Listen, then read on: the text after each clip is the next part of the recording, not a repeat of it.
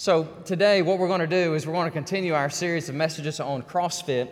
Let me tell you what I was doing Friday night. Anybody interested in what I was doing Friday night at 9:30? Sure you are. Say, yeah, what were you doing? Let me tell you what my wife was doing. She was watching another Hallmark movie and crying. Okay, that's what she was doing. She's not feeling well today. She's at home. Hey, dear, I'm talking about you. And so she's watching a Hallmark movie, and our German Shepherd dog, 92 pounds of her, just sits right there with her. And I'm in my bed, and I'm praying for this moment right now. He said, man, you live a boring life, brother, on a Friday night. What in the world? Well, this is my life. I don't know if y'all know that or not. This is my life. This is who I am as a preacher of the Word of God. And I'm sitting there, and I'm praying, and I totally changed the entire introduction to the sermon. I have a manuscript. And Felix Daly, I think you get this manuscript. Don't look at the first page, but it's all changed, all right? I changed the whole thing Friday night because I felt the Holy Spirit prompting me to ask this question. What is it that you hope will happen during church on Sunday morning? And then it's like the Lord just was speaking to me, and in my heart, I was just pouring my heart out to God as I'm praying for you, and I'm praying about this text. There are three things I felt just distinctly to pray for. Number one is that you would connect with God this morning through the text, through the Word of God. So that when we read this Bible passage in a moment, it would not just be history or literature, but it would be what it is, the dynamic, living, powerful Word of God, okay? So you'll connect with it as you read it. And by the way, the story that we're going to look at today is so incredible. I hope you've caught the theme today, minus the video, that the theme is story today, telling our story and great things that God has done. So number one, you'd connect with the Scripture. Number two, listen to this, that you would meet Jesus today. Some of you would meet Him for the very first time, and others would meet Him afresh and anew. And so when you teach the Word of God, and when we gather together in a public arena like this in a church, and we're praising the Lord, I'm just praying that as God is being praised, that He reveals His Son to you, and that you are drawn to Him. Now listen, some of you for the very first time, this October 23rd, 2016, that you would meet Jesus Christ as your Lord and Savior, whether you're watching us on television or whether you're listening to us on the internet, live stream, live in person, whatever it is, you meet Jesus Christ personally. And then the last thing, as I was praying Friday night, I don't know why, I just felt impressed to pray for you and for me to take a stand, okay? To take a stand. Take a stand for Jesus, for righteousness, for our country, for us as the people of God, to be emboldened by the Spirit of God, that we would take a stand and people would know that we are followers of Jesus Christ. Listen to this, by what we say and the way we conduct our lives, okay? So you've been prayed over, and that's my new introduction. Now I'm ready to get into this text, John chapter 9. Would you open your Bibles, please, and turn to John chapter 9. This is a wonderful passage of Scripture. We're in the midst of CrossFit, and today is the first S. The C stands for the cross, the R stands for redemption, O stands for others that we looked at last week, and the first S in cross is our story, okay? Next week will be salvation, but today I want you to engage with me and look at this story of John chapter 9, where Jesus Christ meets a man born blind, congenital blindness. And I just want you to, as I read it, I just want you to dive in, like off the diving board, and just dive into the pool, the fresh pool of God's Word, and just soak it up. And that the Spirit of God would really speak to you and draw you into this text. And here's what's going on in this story. This is not a parable, okay? Last time we looked at a parabolic saying of Jesus Christ about the parable of the Good Samaritan. This is a narrative. This is a true narrative story that happened near the Pool of Siloam nearly 2,000 years ago when Jesus Christ is walking on this earth and He sees a man that is born blind. And by the way, those are the two main characters. If we're looking at it through the lens of a plot or a drama or a story, then what I'd like for you to do is look at it as various scenes. And I'm going to try to walk you through the scenes of this text. For example, the initiative is scene number 1. when Jesus Christ takes the initiative to go to the man born blind. Scene number 2 will be the interrogation of the religious people. They're going to interrogate the man. They're going to interrogate his parents. They're going to even interrogate Jesus, though Jesus is not standing before them to defend himself. And then finally, the third plot or the third drama will be the intervention of God. The intervention of God on this man's life. So as we walk through the text today, think of it like this. There are main characters. That would be Jesus and the man born blind. And then there are supporting characters or supporting actors in this divine true drama. Some of the supporting actors would be the disciples, okay, who are confused. The disciples have some bad theology at this point. We're going to look at that, and Jesus Christ is going to correct them. There are some other supporting actors, and they're known as the Pharisees. They're the religious group in the day. And they are the ones that give Jesus the most absolute difficult time every time you see these rascals. Almost every time, except for Nicodemus, every time you see them, they're always fault-finding, nitpicky, argumentative, and upset because Jesus Christ is not doing what they think He ought to do. For example, they think that Jesus should have never healed this man because it was the Sabbath. Now, what kind of truncated, twisted thinking is that? No, don't, Jesus. Don't help that man because this is the Sabbath and it's holy. Now, I'll go get my donkey, out of the ditch, or I'll go do something other. But Jesus, you can't do that. Don't help that man. And so here you have this divine drama. You have the main actors, Jesus and the blind man. Then you got the supporting cast. So we're going to get into the text. Y'all ready? You've been prayed for, okay? I'm praying for you. And God opens up your heart, opens up your mind, and that you would engage in this text today and take a stand for Him. Now, as Jesus passed by, He saw a man. Now, this is the initiative. Jesus sees the man who was born blind. And His disciples asked Him, and they said, Rabbi, who sinned? Like, really? Who sinned? This man, or did his parents, just hold it right there for just a second, that he was born blind? Now, they think in some prenatal, pre-embryonic form, that guy in his mother's womb must have done something, because they said, did he sin? Did he do this because he was born blind, right?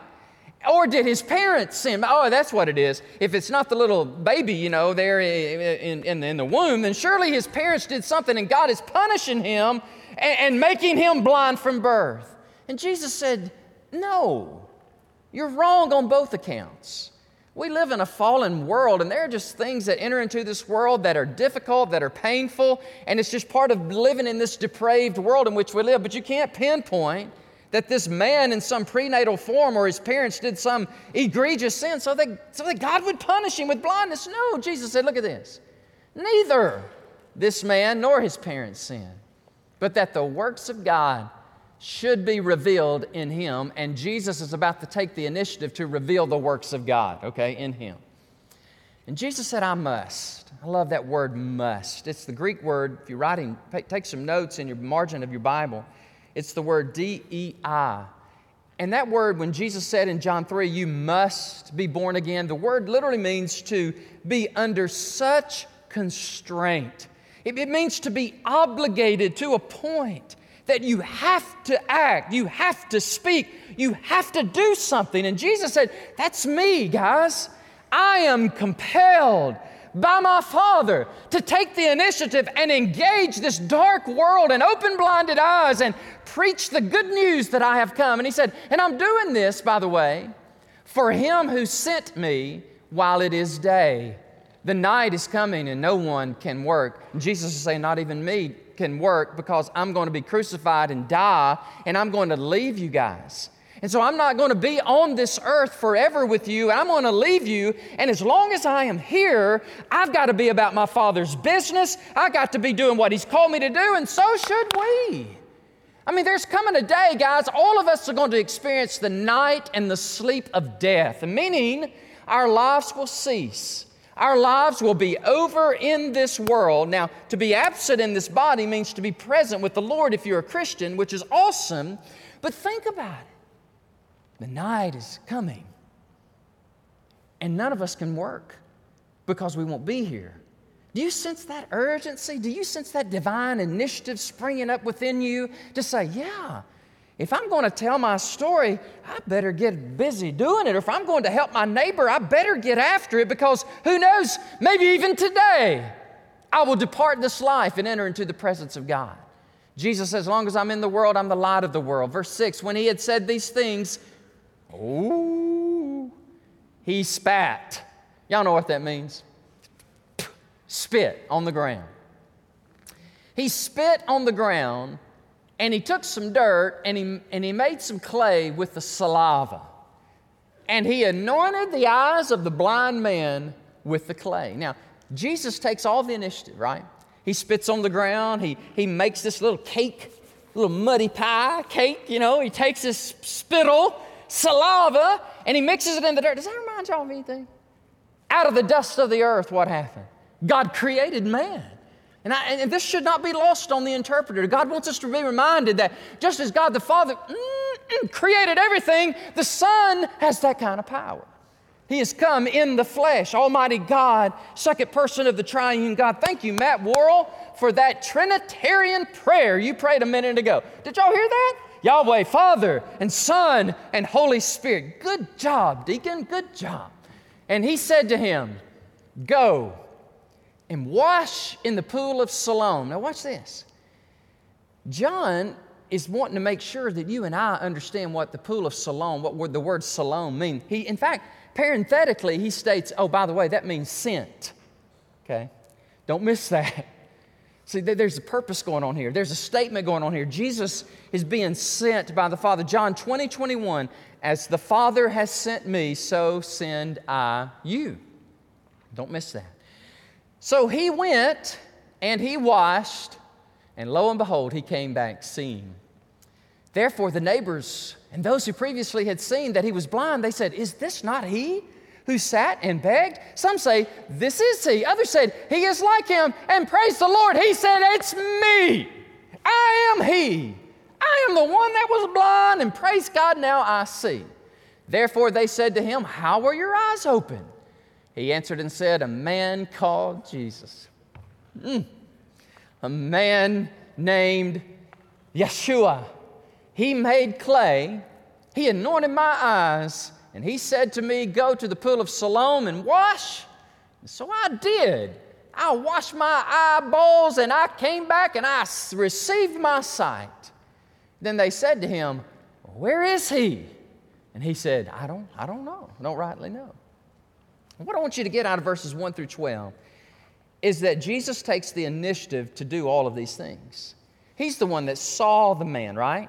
He's the one that spit on the ground. He's the one that anointed his eyes with that dirt and saliva. Jesus is the one telling him, go and wash. All of these things are the divine directive of the Son of God. He's taken the initiative. It's kind of like last week when we looked at the parable of the Good Samaritan. The Samaritan took the initiative to help the man. Church family, Great Hills, if we don't take initiative, then nothing's going to get done.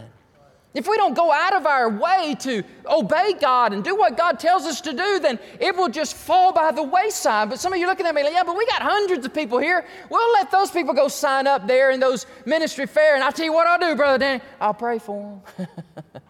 We don't need your prayers. We need your involvement. Need you to get out there, sign up, and go and serve. Listen, when we serve God, take the initiative, get off our blessed assurance, and get out there and meet people's needs. I mean, God gets excited about that. God fills us. He encourages us when we say, okay, I'm going to get up. I'm going to take the initiative just like my Savior. Tuesday.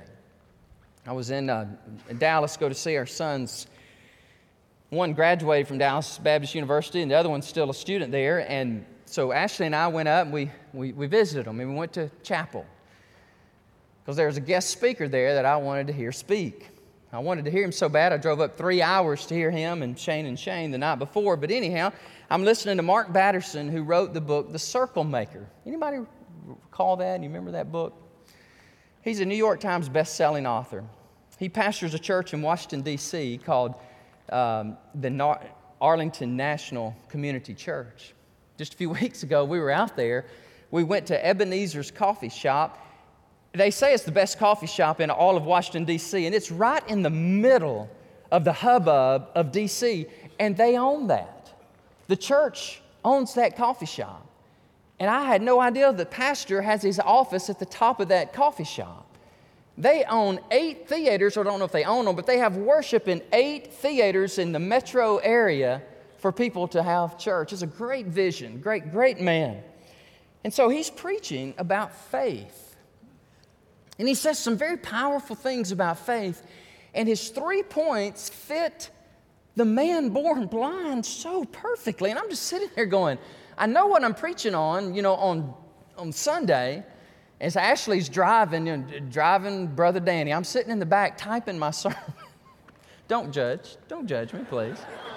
I'm just typing my sermon, she's driving, and then she drives back and I type my Proverbs Bible study for Thursday morning. So I always got something going on, so it's exciting. Well, anyhow, here's his message. He said, when I was 19 years of age, I was playing basketball for the University of Chicago on scholarship. He's tall. He's a really tall guy. And he said, for 19 years, I invited Jesus to come and follow me. Come be my buddy. Come do what I need to do. He said, but at the age of 19, I got it right, and I began to follow him, okay? I walked into the admissions office, and I gave him my scholarship back. And I said, I'm no longer going to be a student here. I'm no longer going to play basketball. God's called me. God's called me to preach, and so I'm going to go to Bible school. And that's what he did. It's funny, while in Bible school, he said, I wrote a paper on church planting. I made an A on the paper. I graduated, went out and planted a church, and it died. He said it was just terrible. He said, but I didn't get discouraged because I knew God was leading me in this. And he said, faith is willing to be foolish in order to do what God wants you to do. That was his first point. That's powerful. Having real faith, you're willing to so put yourself out there that you would look foolish. I mean, people look at him and say, you left a scholarship to play basketball, and you're going to do what? University of Chicago, arguably one of the top 5 universities in the entire nation, and you could have gotten a free education. Have you lost your mind? Sir, I'm going to spit, and I'm going to rub it in your eyes, and you're going to see. What? That guy could have went, get away from me. Who are? I don't know who you are, but what are you saying, spit and roll it in my eye? Well, what is this? But he said, no, I'm going to do it. I'm willing to look foolish. Can y'all? Stay with me just a minute. This guy's got muddy spit in his eye, and he's walking down the pool of Siloam. Here you go.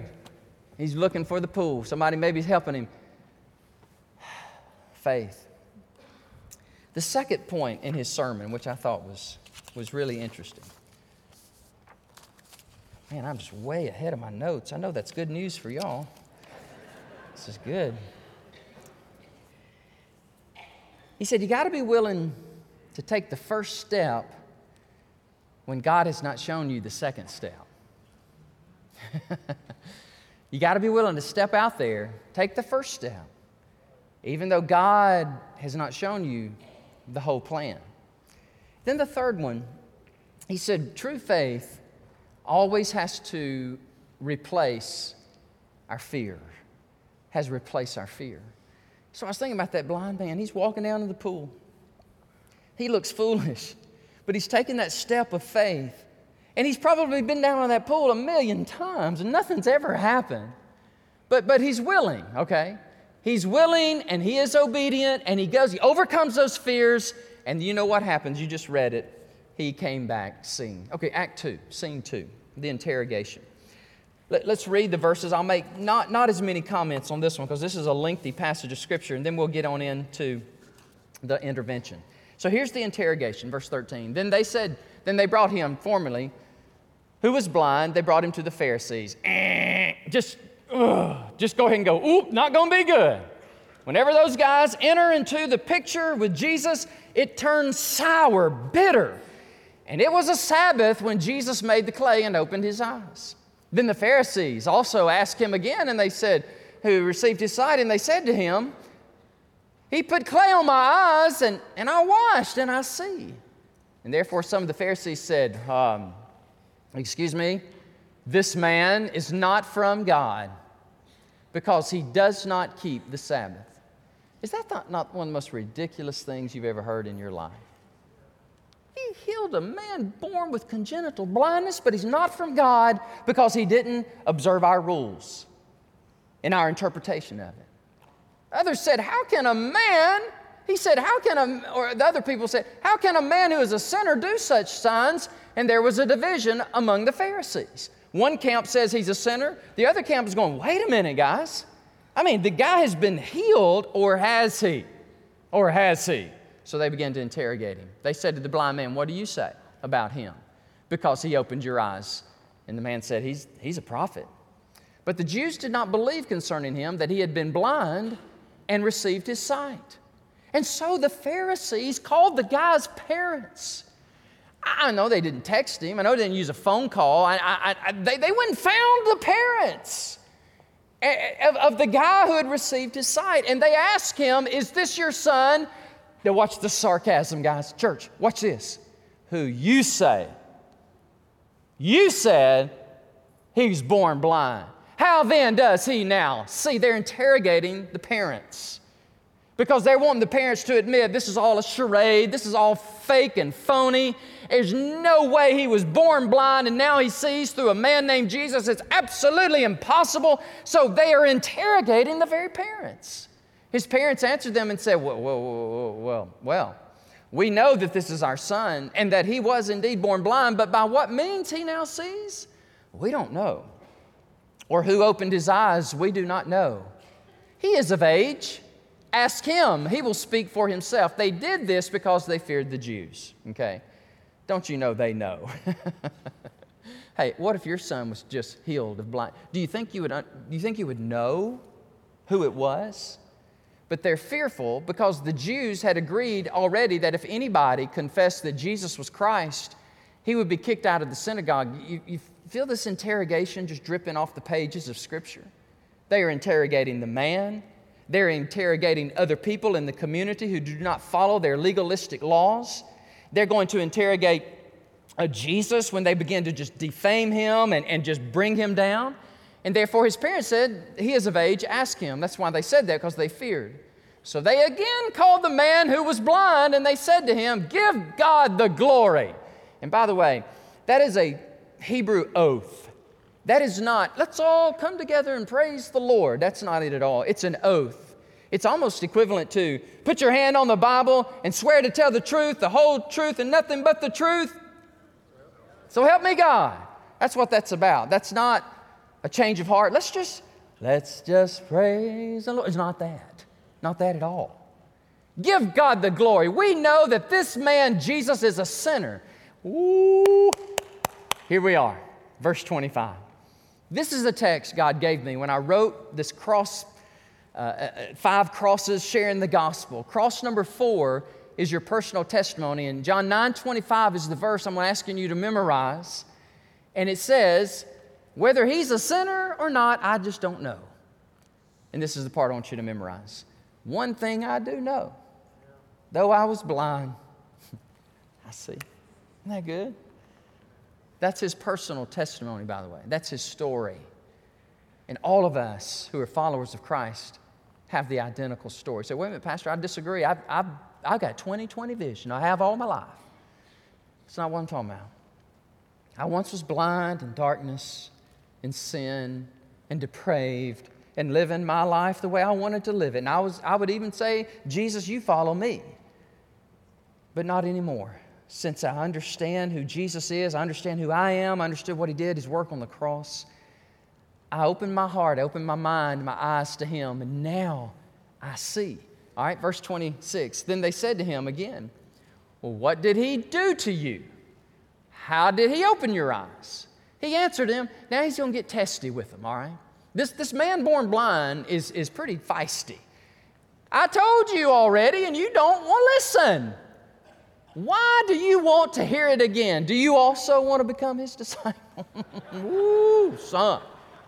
You're talking about infuriating them. The interrogators are about to get upset and angry. They reviled him. They abused him verbally is what that word means. And they said, you are his disciple, but we are Moses' disciple. here's a thought I had in verse 28 when I was studying this. Why didn't the pastors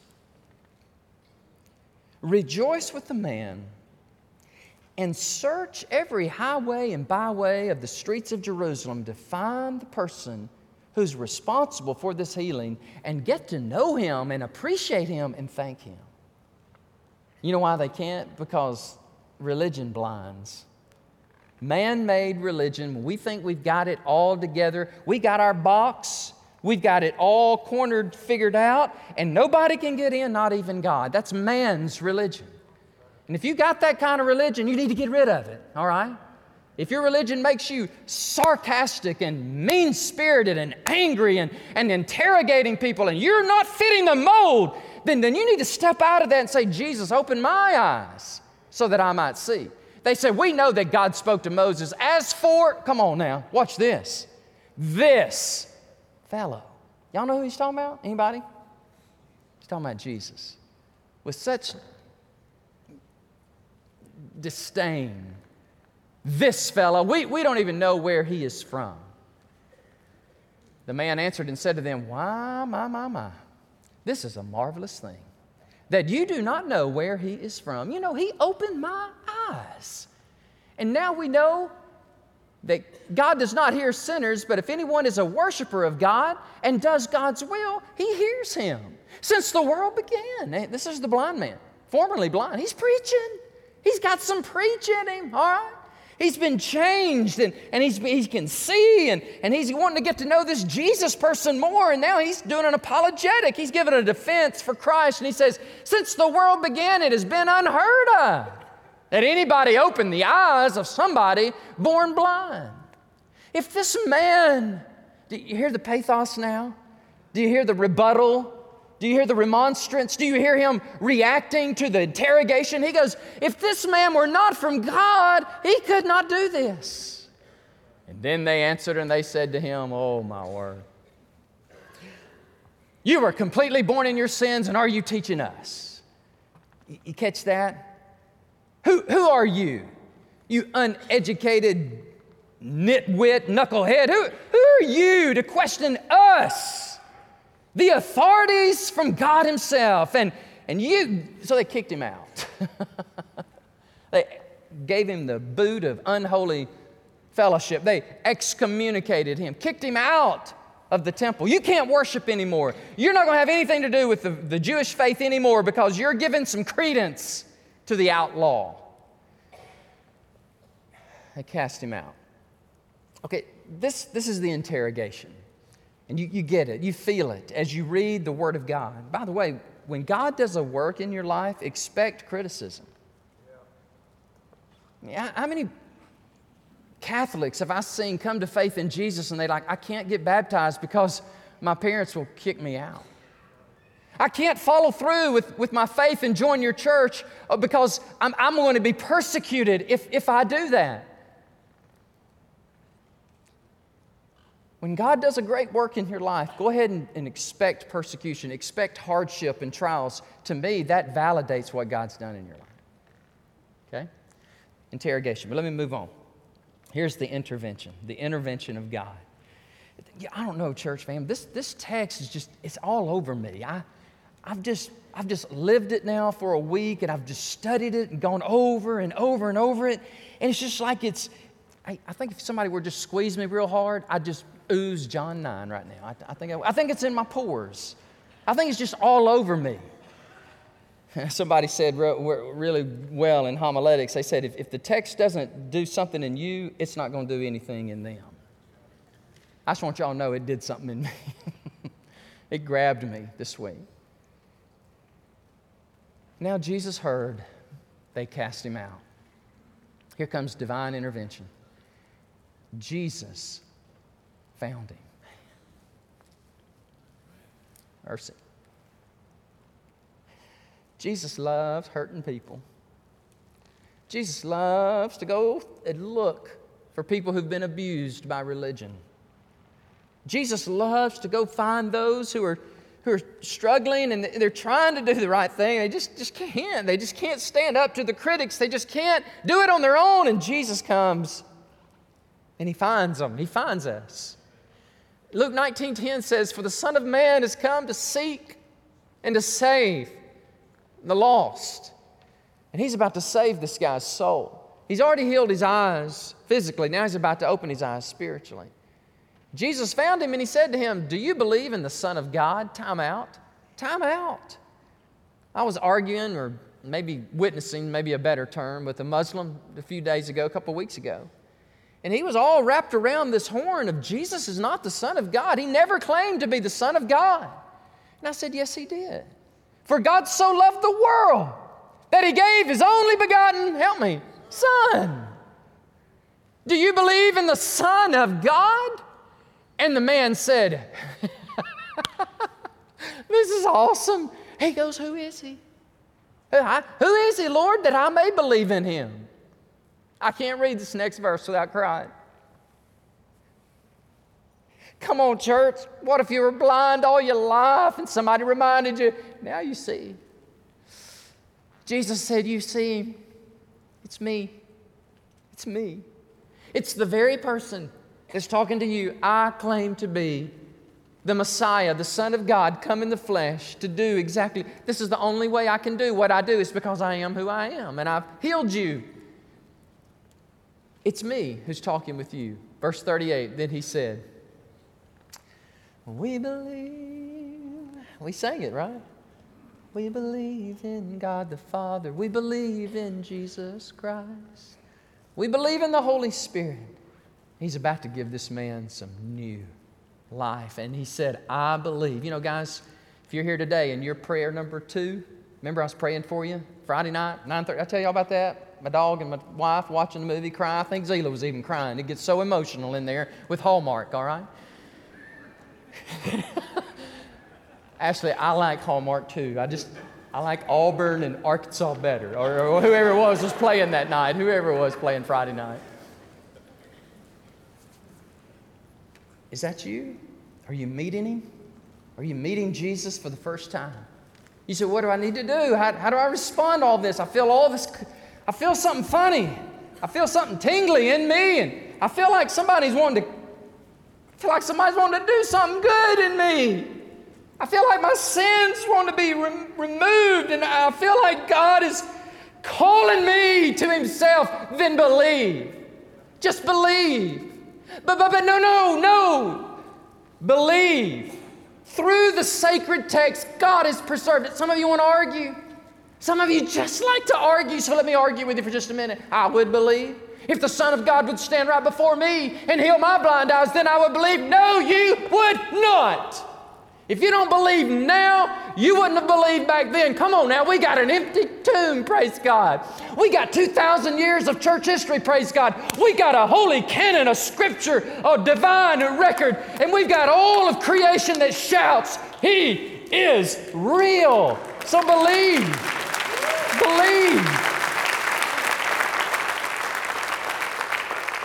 Just say, Lord, I believe, and then he bows before Jesus and worships him. Now watch what Jesus does next. There are some Pharisees, the supporting actresses and actors, to the drama, they're watching. And Jesus said, for judgment I've come into this world, that those who do not see may see. Those of you Pharisees that say you see, you're really blind. Then he goes on and explains, some of the Pharisees were with him and they heard these words and they said, excuse me? Are we blind? Are you telling us that we are blind spiritually? Are you telling us we're not going to go to heaven? Are you telling us that our good religion is not, if we dismiss you and you're telling us we're still okay if we don't believe in you? And Jesus said, if you were blind, you would have no sin. But you say, well, we see, therefore your sin remains.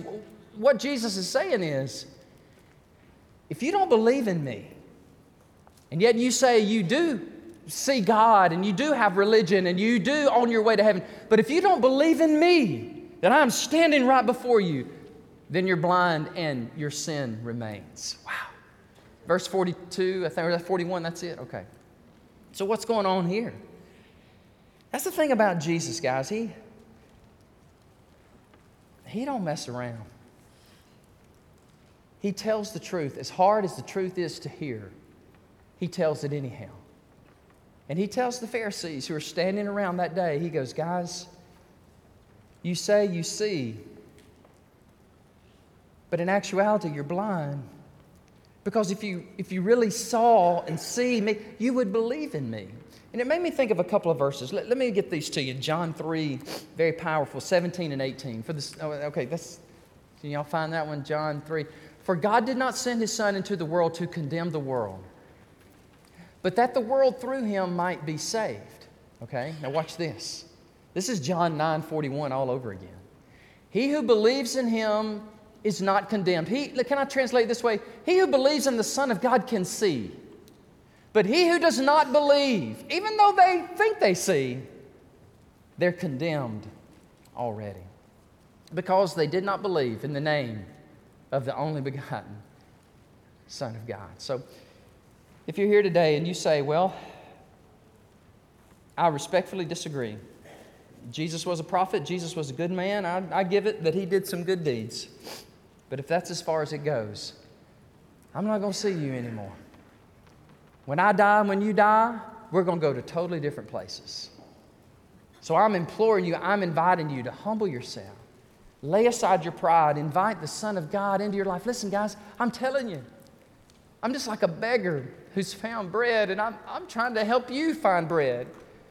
And if you would just take him in, ingest him through belief, through trust, your eyes would be open. Remember what faith is.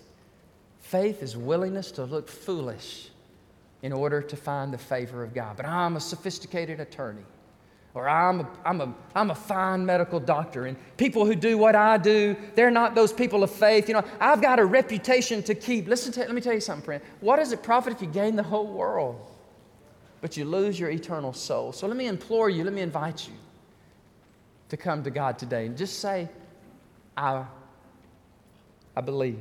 I just believe. Father, thank you for your word. Thank you that it is life to our flesh, Lord.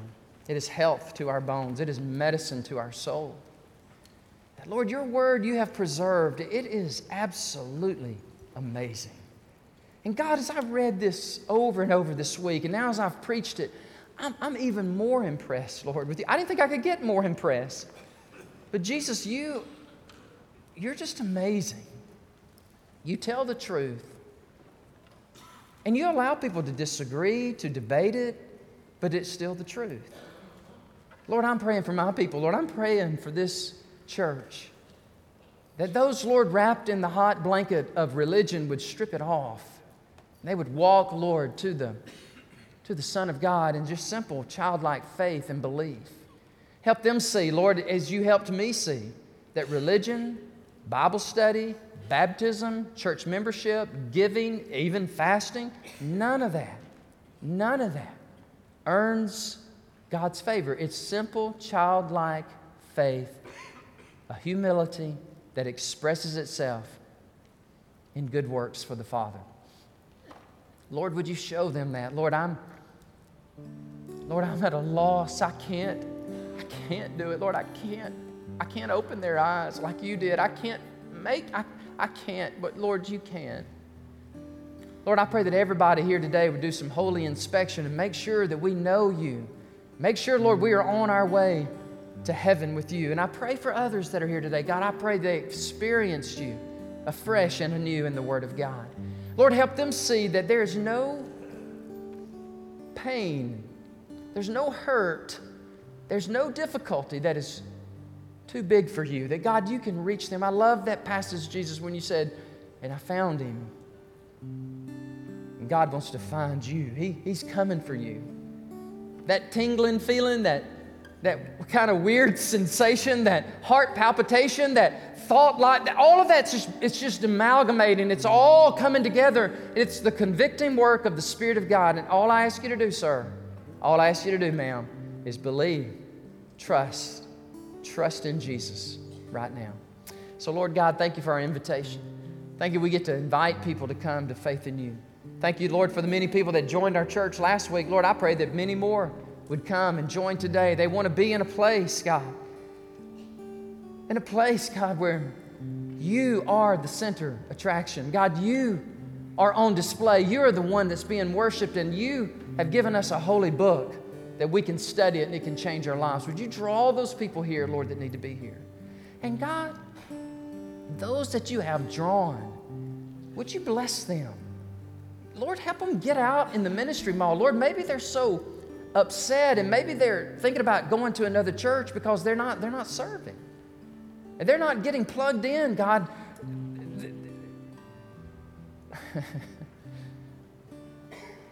Lord, would you help them? Help them see, Lord, that it is a beautiful thing to be a part of a church and to serve and to get plugged in. God, help us all to be doing good deeds, God, that you called us to. And Lord, as I've been praying hard this last week, I'm just keep praying for our church, Lord, that you would do miracles upon miracles. And Lord, it would begin right now, right here, Lord, with lives being changed by the power of the Holy Spirit. And I pray this in Jesus' name. Amen. Let's stand. We'll sing a song of invitation. We'll have pastors and some counselors and people up front that can pray with you, that can encourage you. If you need some help in your walk with God, come. Let us help you. If you're one of those that, like me, when I was 19 and you just said, hey, I give up. I give my life to Christ. I believe. Then you come. Let us encourage you today. God bless you.